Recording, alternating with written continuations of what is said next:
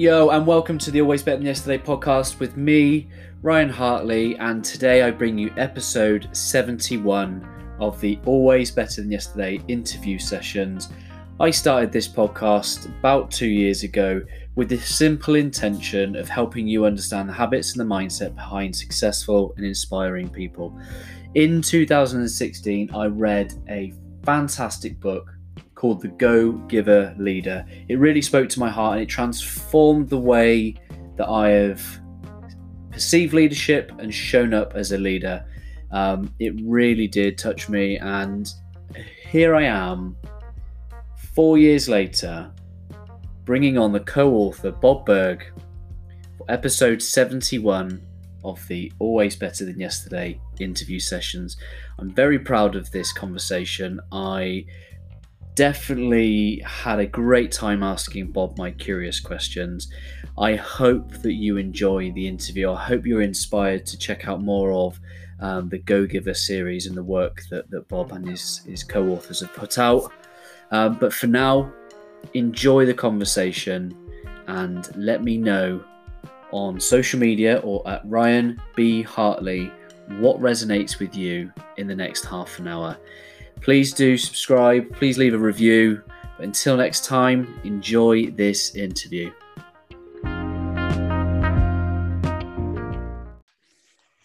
Welcome to the Always Better Than Yesterday podcast, Mr. Bob Burg. How are you, my friend? I'm great. Thank you so much for having me on.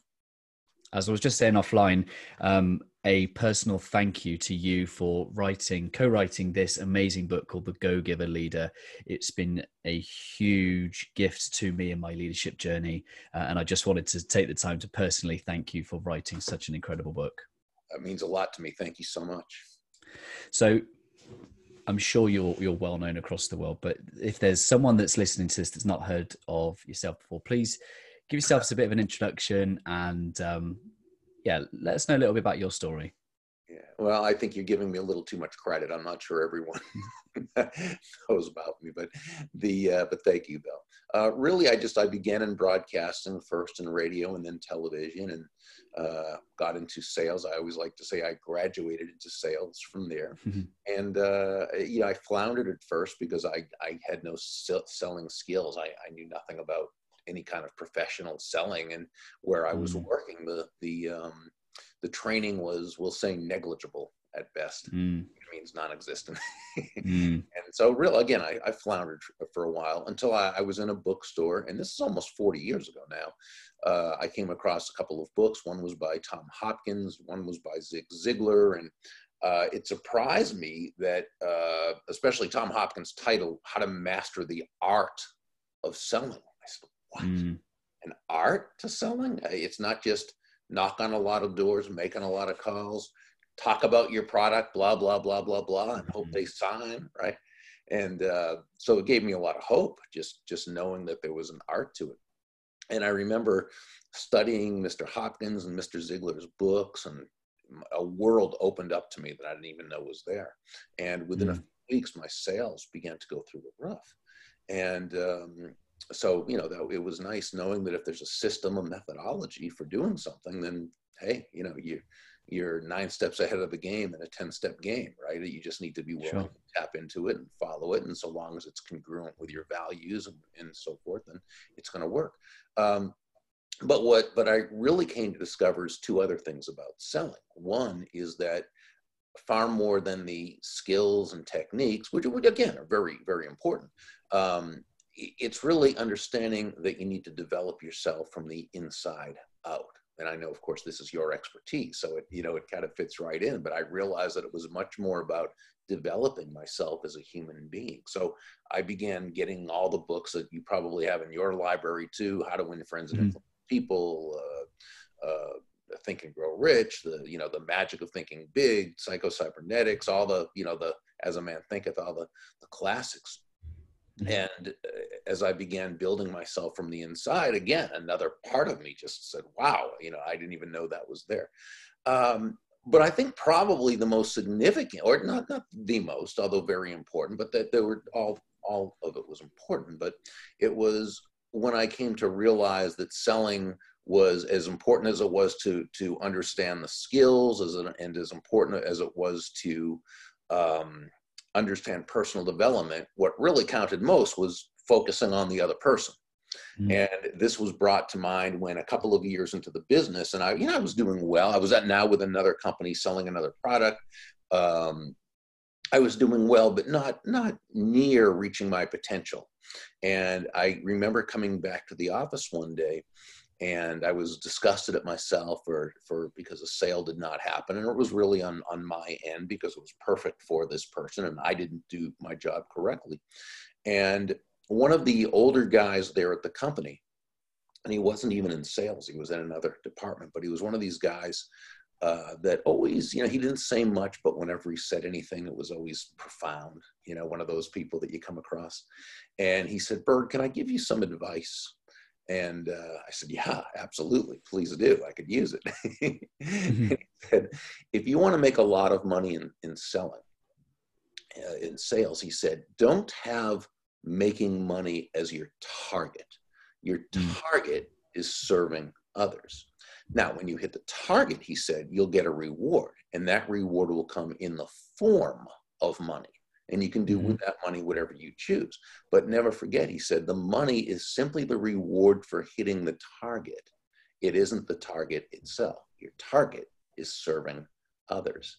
And that's when it kind of, and by the way, Tom Hopkins and Zig Ziglar taught that as well. I just didn't get it. I didn't pick it up at the time. But, once he said that, that was an epiphany, because that, it was, wow, good salesmanship is not about the salesperson. It's not even about the product or the service. As important as that is, it's not about that. What it's about is how it's going to touch the lives of those you're dealing with, of those you're wanting to serve, of those whose lives you're wanting to touch in a positive way. And it's the same with leadership, right? Great leadership is never about the leader. It's about those the leader is wanting to touch, those the leader is wanting to serve, those they're wanting to give leadership to and help become better leaders and accomplish their goals and so forth. So that, Yeah, I love that. And I think a big part of being a go-giver, whether it be a leader or a seller, is about others. But in doing so, I think the inner work means that we need to be confident enough in ourselves to be able to put our own stuff to one side so that we can focus on other people. And I think you liken this around the emotional intelligence and things like that. If someone's listening to this and they want to become more of a giver, where do they start? Well, I think if someone already wants to, then they're already in a great position, because they want to. They know it's something that's going to be of help. And, it's the person who doesn't understand why what they're doing maybe isn't getting them quite the results they want, but they don't know why that is. And when someone says, well, if you can shift your focus, if you can move from a focus on yourself and instead put it on bringing value to others, you're actually going to be far more successful. And they don't get that because that's not how they were taught, or that's not how some of the business heroes they've seen have operated or to have operated. And they say, "Oh no, I'm not going to do it." Well, that's an issue, right? They're not going to change. But the person who says, "Yeah, this sounds like something that's more in alignment with how," because here's the thing. I'm going to say 99.999% of the people who are in sales or leadership, they want to bring immense value to the world. As human beings, all but the biggest narcissist, right, wants to make a difference. They want to bring value to the world. I personally haven't met a salesperson who didn't totally believe in his or her product. Okay. But when we're taught to focus on the money, not on the value we're bringing to another human being, there's a real disconnect there. And it makes it difficult, actually, for most people to sell that way because it's not them. And so, so what I'm going to say is understand that not only when you shift your focus from getting to giving, and when we say this, we simply mean constantly and consistently providing immense value to others. And my co-author, John David Mann, and I are always explaining that's what we mean. Okay. It's understanding that not only is that a more pleasant way of conducting business, sure, for the other person, but also for you, it's also the most financially profitable way as well.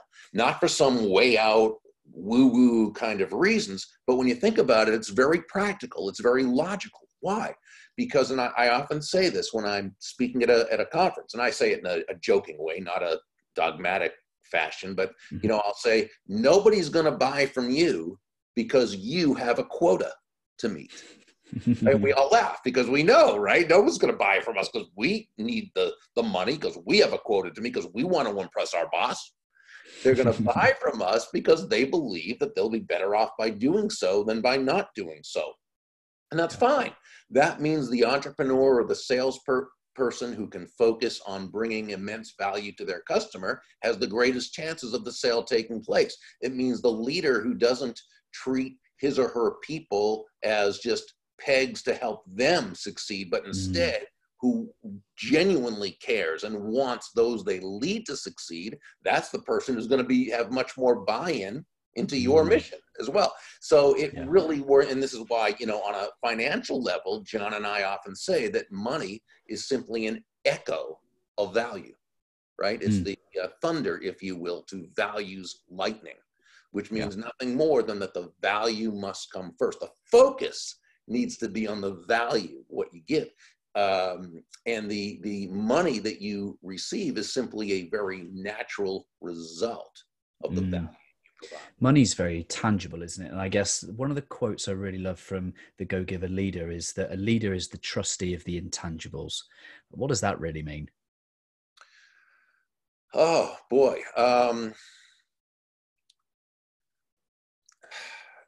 Gosh. It's one of those things, it's almost hard to explain more than what it is. You know what I'm saying?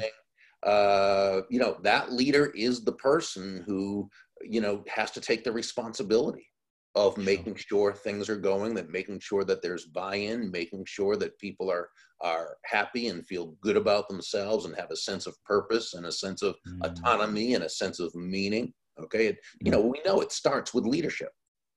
All success really starts with leadership, right? And so yeah, they're the steward. They're they're the person who and yet the greatest ones know at the same time that it's not about them. Now that sounds paradoxical, but it's not. Right? And it's a difference, Jim Collins in his magnificent book, Good to Great, talked about the difference between level 4 leaders and level 5 leaders.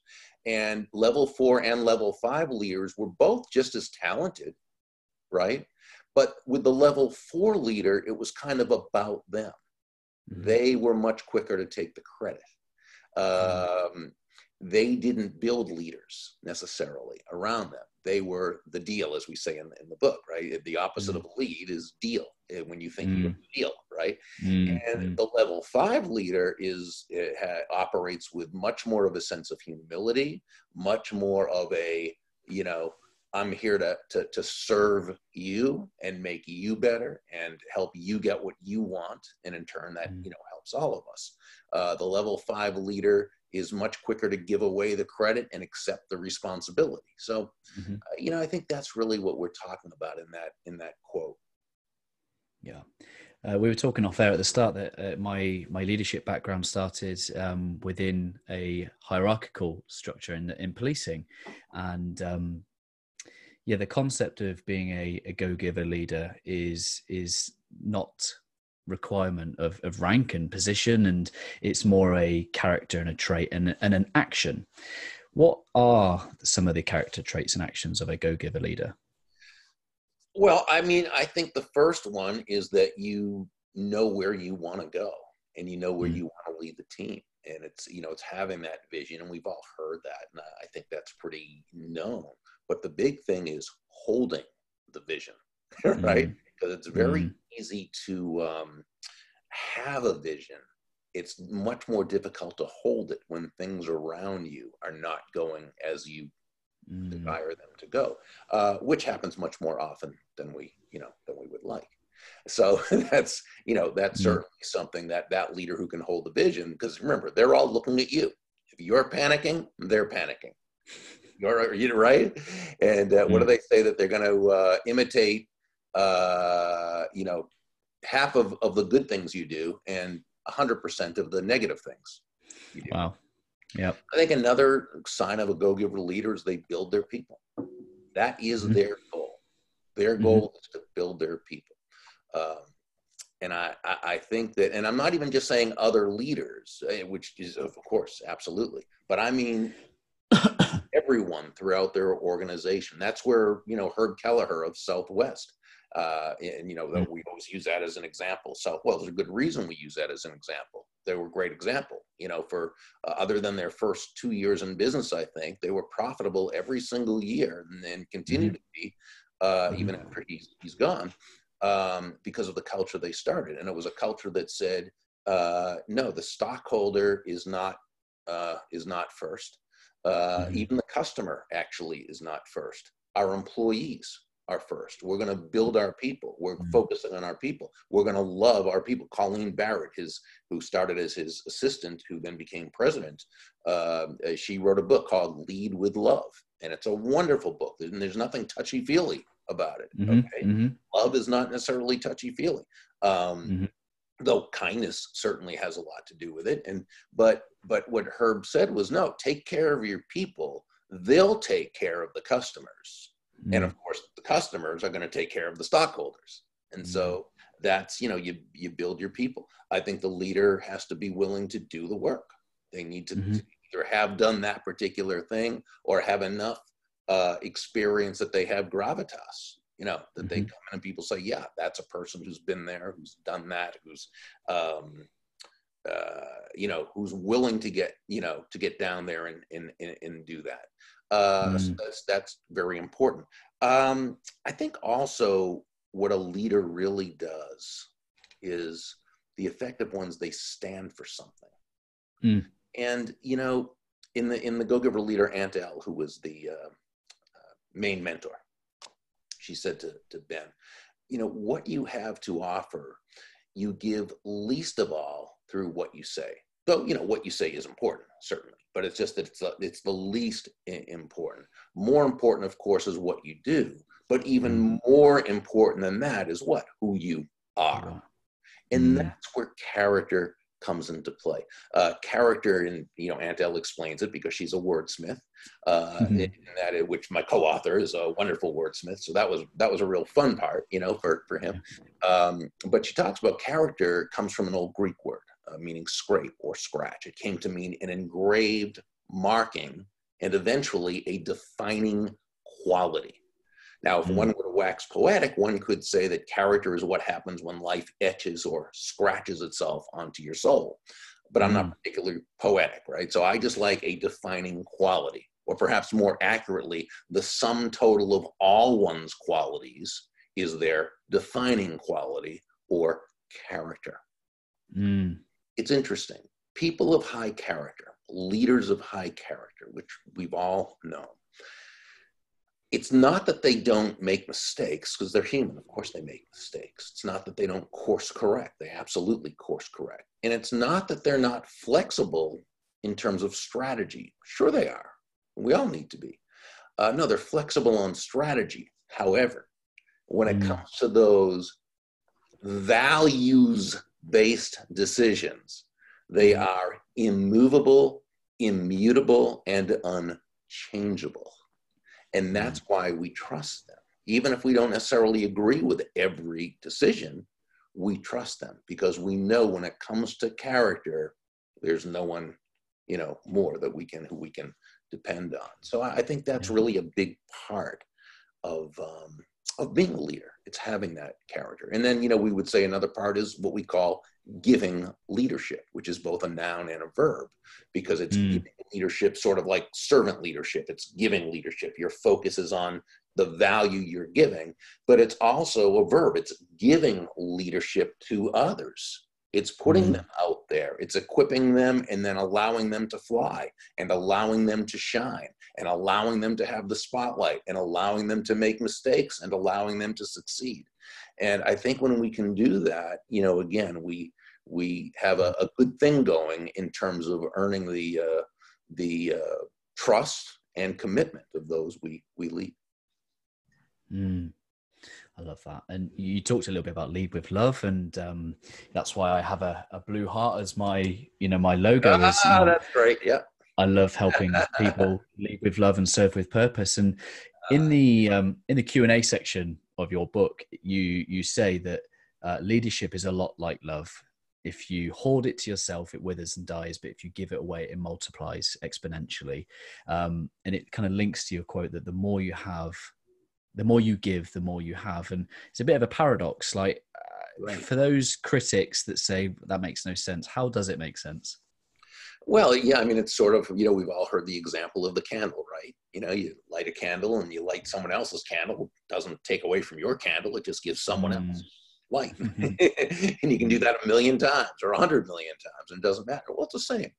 It's the same with giving. You give help, you give knowledge, you give intelligence, you give information, you give love, you give, doesn't take anything away from us. Just, in fact, it gives us more of it because people return it to us. So.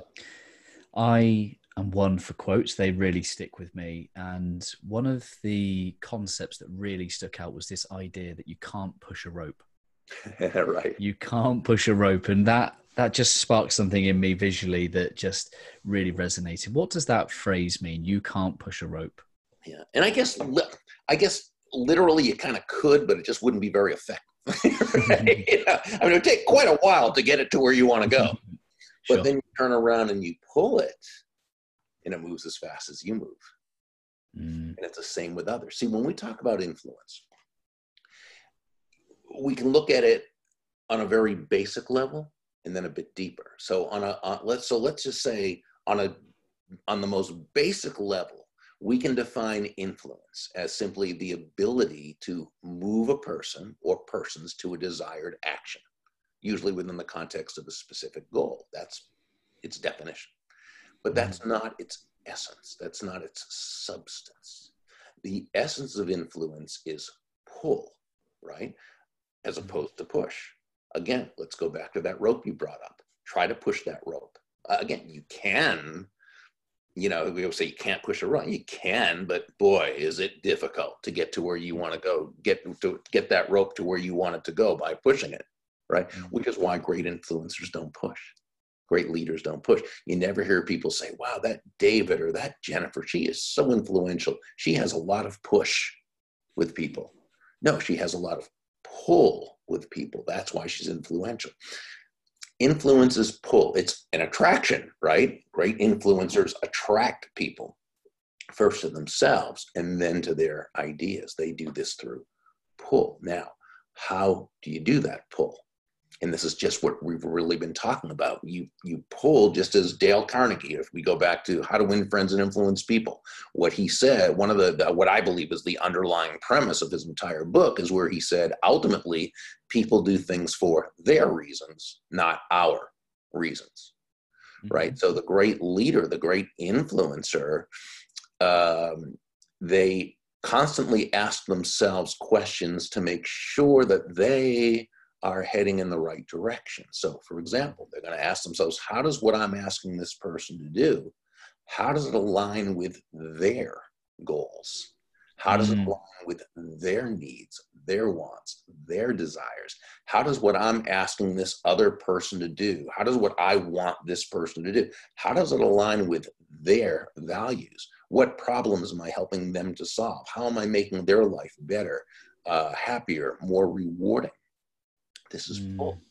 And when we ask ourselves these questions thoughtfully, intelligently,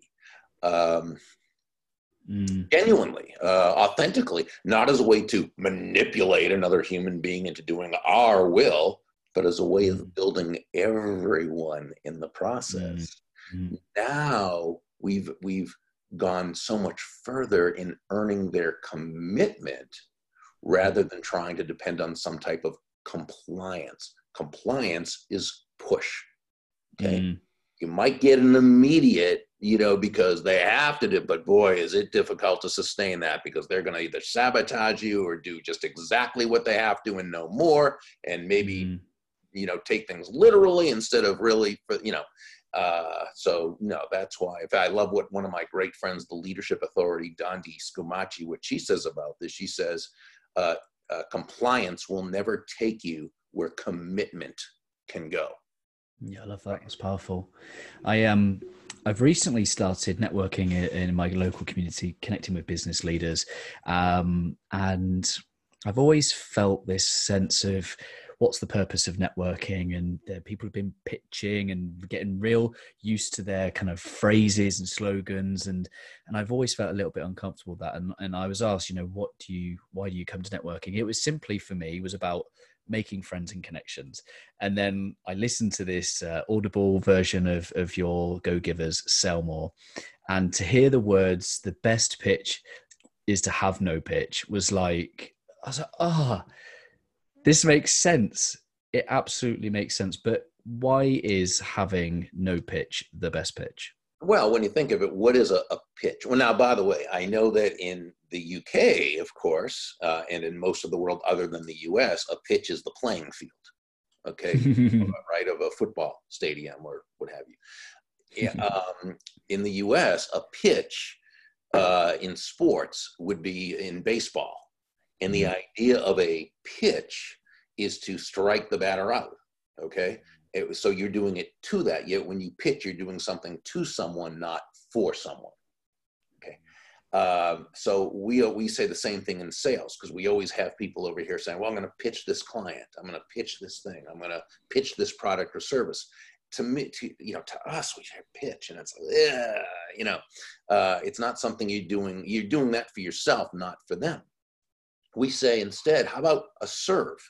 Such as in a friendly game of tennis, right? A serve, you serve back and forth. Now, of course, literally a serve in tennis, you're trying to get it past the person too. But in this case, we're saying it's a friendly game of tennis, and we're just going to kind of go back and forth, serve, hit. And so it's just so you think about it in the networking environment, right? And Ivan Misner, the founder of BNI, Business Networking International, and we spoke on a stage together recently, and he said just the funniest thing. It was so great. He talked about being at an event actually in the UK, and he said, when it comes to networking, it was a big room full of people, and he said, he said to them, he asked them, how many of you are here today to sell something? And 90% of the hands went up. He goes, okay, how many of you are here today to buy something? And no. So if you're there to pitch your products or service, you're really pitching to a bunch of people who aren't interested. That's not why they're there. Okay. Yeah. Instead of pitching, just serve. Instead of pitching, find out how you can help that person, not through your products or services. Just find out by getting to know them. Find out knowing who they are. I have what I call feel-good questions, which are nothing more than rapport-building questions, which make a person just feel very comfortable with you. It's asking a person how they got started in their business, which is something most people love to answer, how they got started. They're never asked that question, but they'd love to answer that question. How did you get started as a, what have you? How did you get your start in the so-and-so profession? A great follow-up question to that is, what do you enjoy most about what you do, right? Again, it's a feel-good question. But my favorite question to ask, what I call the one key question, is, David or Mary, tell me, how can I know if someone I'm speaking with is a good potential client for you? So you're serving, you're not pitching. But what you're doing is really establishing a great connection with this new person. So that's really, when it comes to networking, that, to me, or someone like Ivan, and of course, Ivan's most famous phrase is giver's game, and which I think is brilliant. 2 words that says it all. To the degree your focus is on giving value to others, that's the degree to which you gain. I love that. My ethos is all about helping people be better than yesterday. I'm just curious to know what that phrase, always better than yesterday, means to you. Oh, well, that means you're continually trying to improve yourself. Fortunately, there's so many great courses out there and things we can, look at and learn.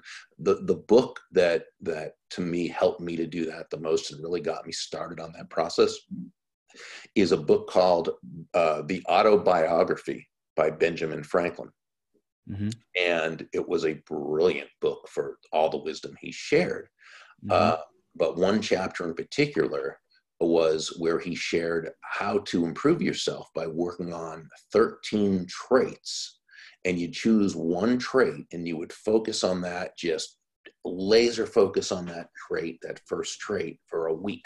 Okay. And I mean, you just really, everything was about improving yourself in that regard.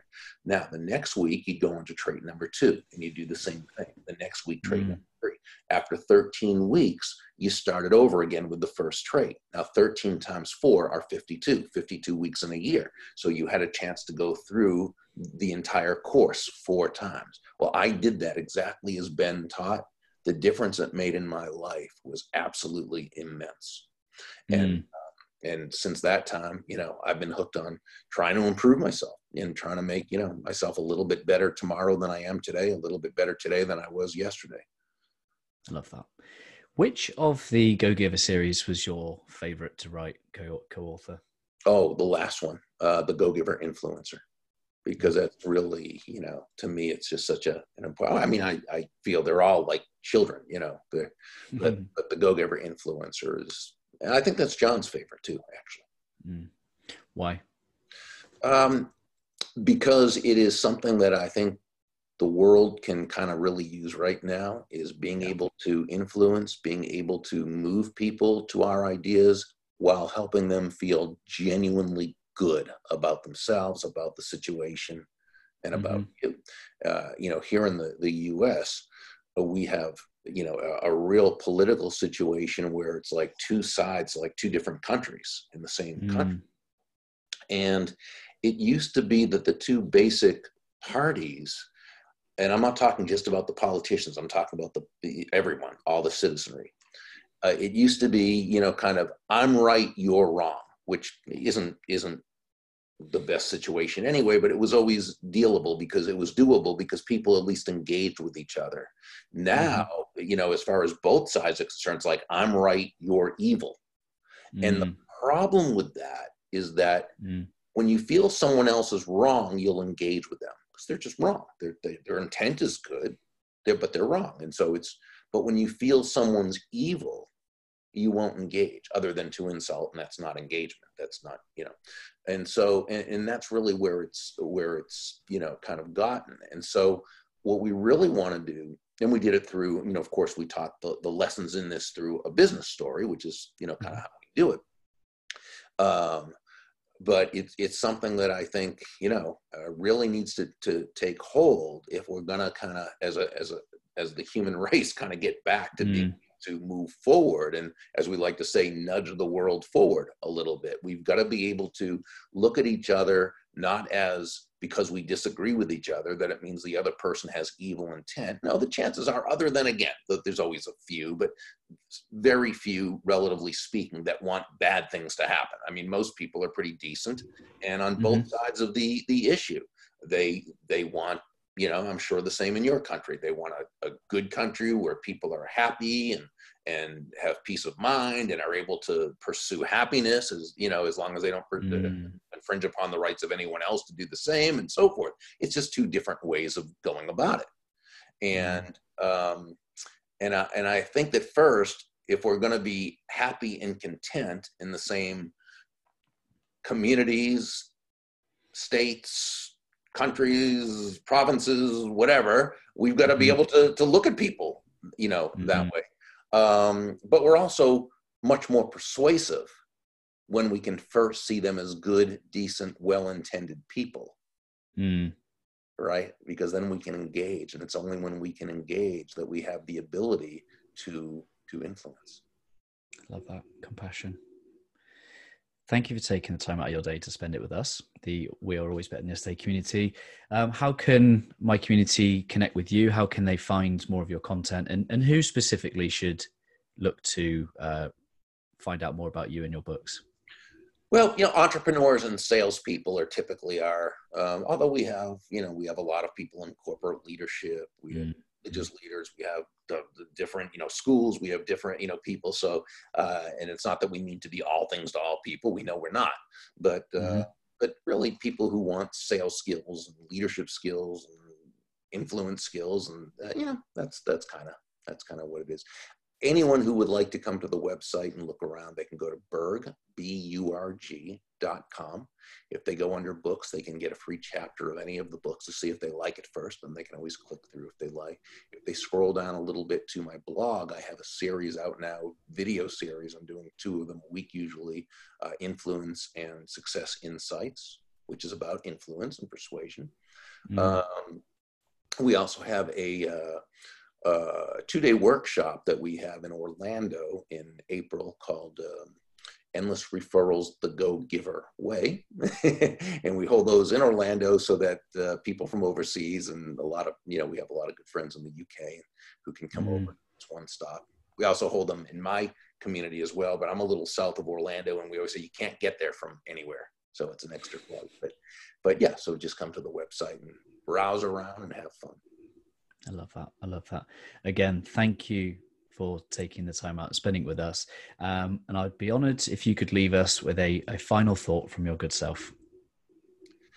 Well, let's go back to Zig Ziglar, who's one of my all-time favorite heroes, right? And Zig's most famous saying, which is typically misquoted, which drives me buggy because it's such a great saying, it should be said correctly. And this saying is, you can have everything in life you want if you will just help enough other people get what they want. And I think that says it all. Let's leave it there. Thank you so much for your time, and thank you to our listeners and viewers. We will see you next time. Much love.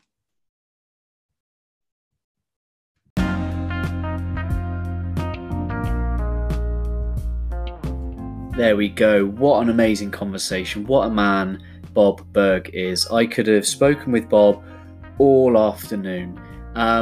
The thing that really stood out for me was what stood out when I initially read The Go-Giver Leader, and that was that phrase of "you can't push a rope." And it was great to hear Bob's insight into what that really means and why great leaders and influencers pull and not push. I'll let you into a secret as well. When I published the fact that Bob was going to be a published guest on the Always Better Than Yesterday podcast, I forgot to put the word co at the start of co-author, and Bob sent me a little message privately saying, I would really love it if you could edit your post to make reference to being a co-author, because I would hate not to allow my fantastic colleague, John David Mann, to get the credit for the work that he's also produced. So really showing great integrity. He doesn't just talk about leadership, he walks the talk. He is a fantastic example of a leader with great integrity. So I just wanted to share that little story with you, and hopefully you've been inspired to at least connect with Bob and find out a bit more about the Go-Giver series. As I say, The Go-Giver Leader is one of my favorite leadership books of all time, and I hope that you find some inspiration in it too. Please do share this interview with just one person in your network that you feel that this would inspire. And until next time, look after yourself, stay safe, and I'll speak to you soon. Much love.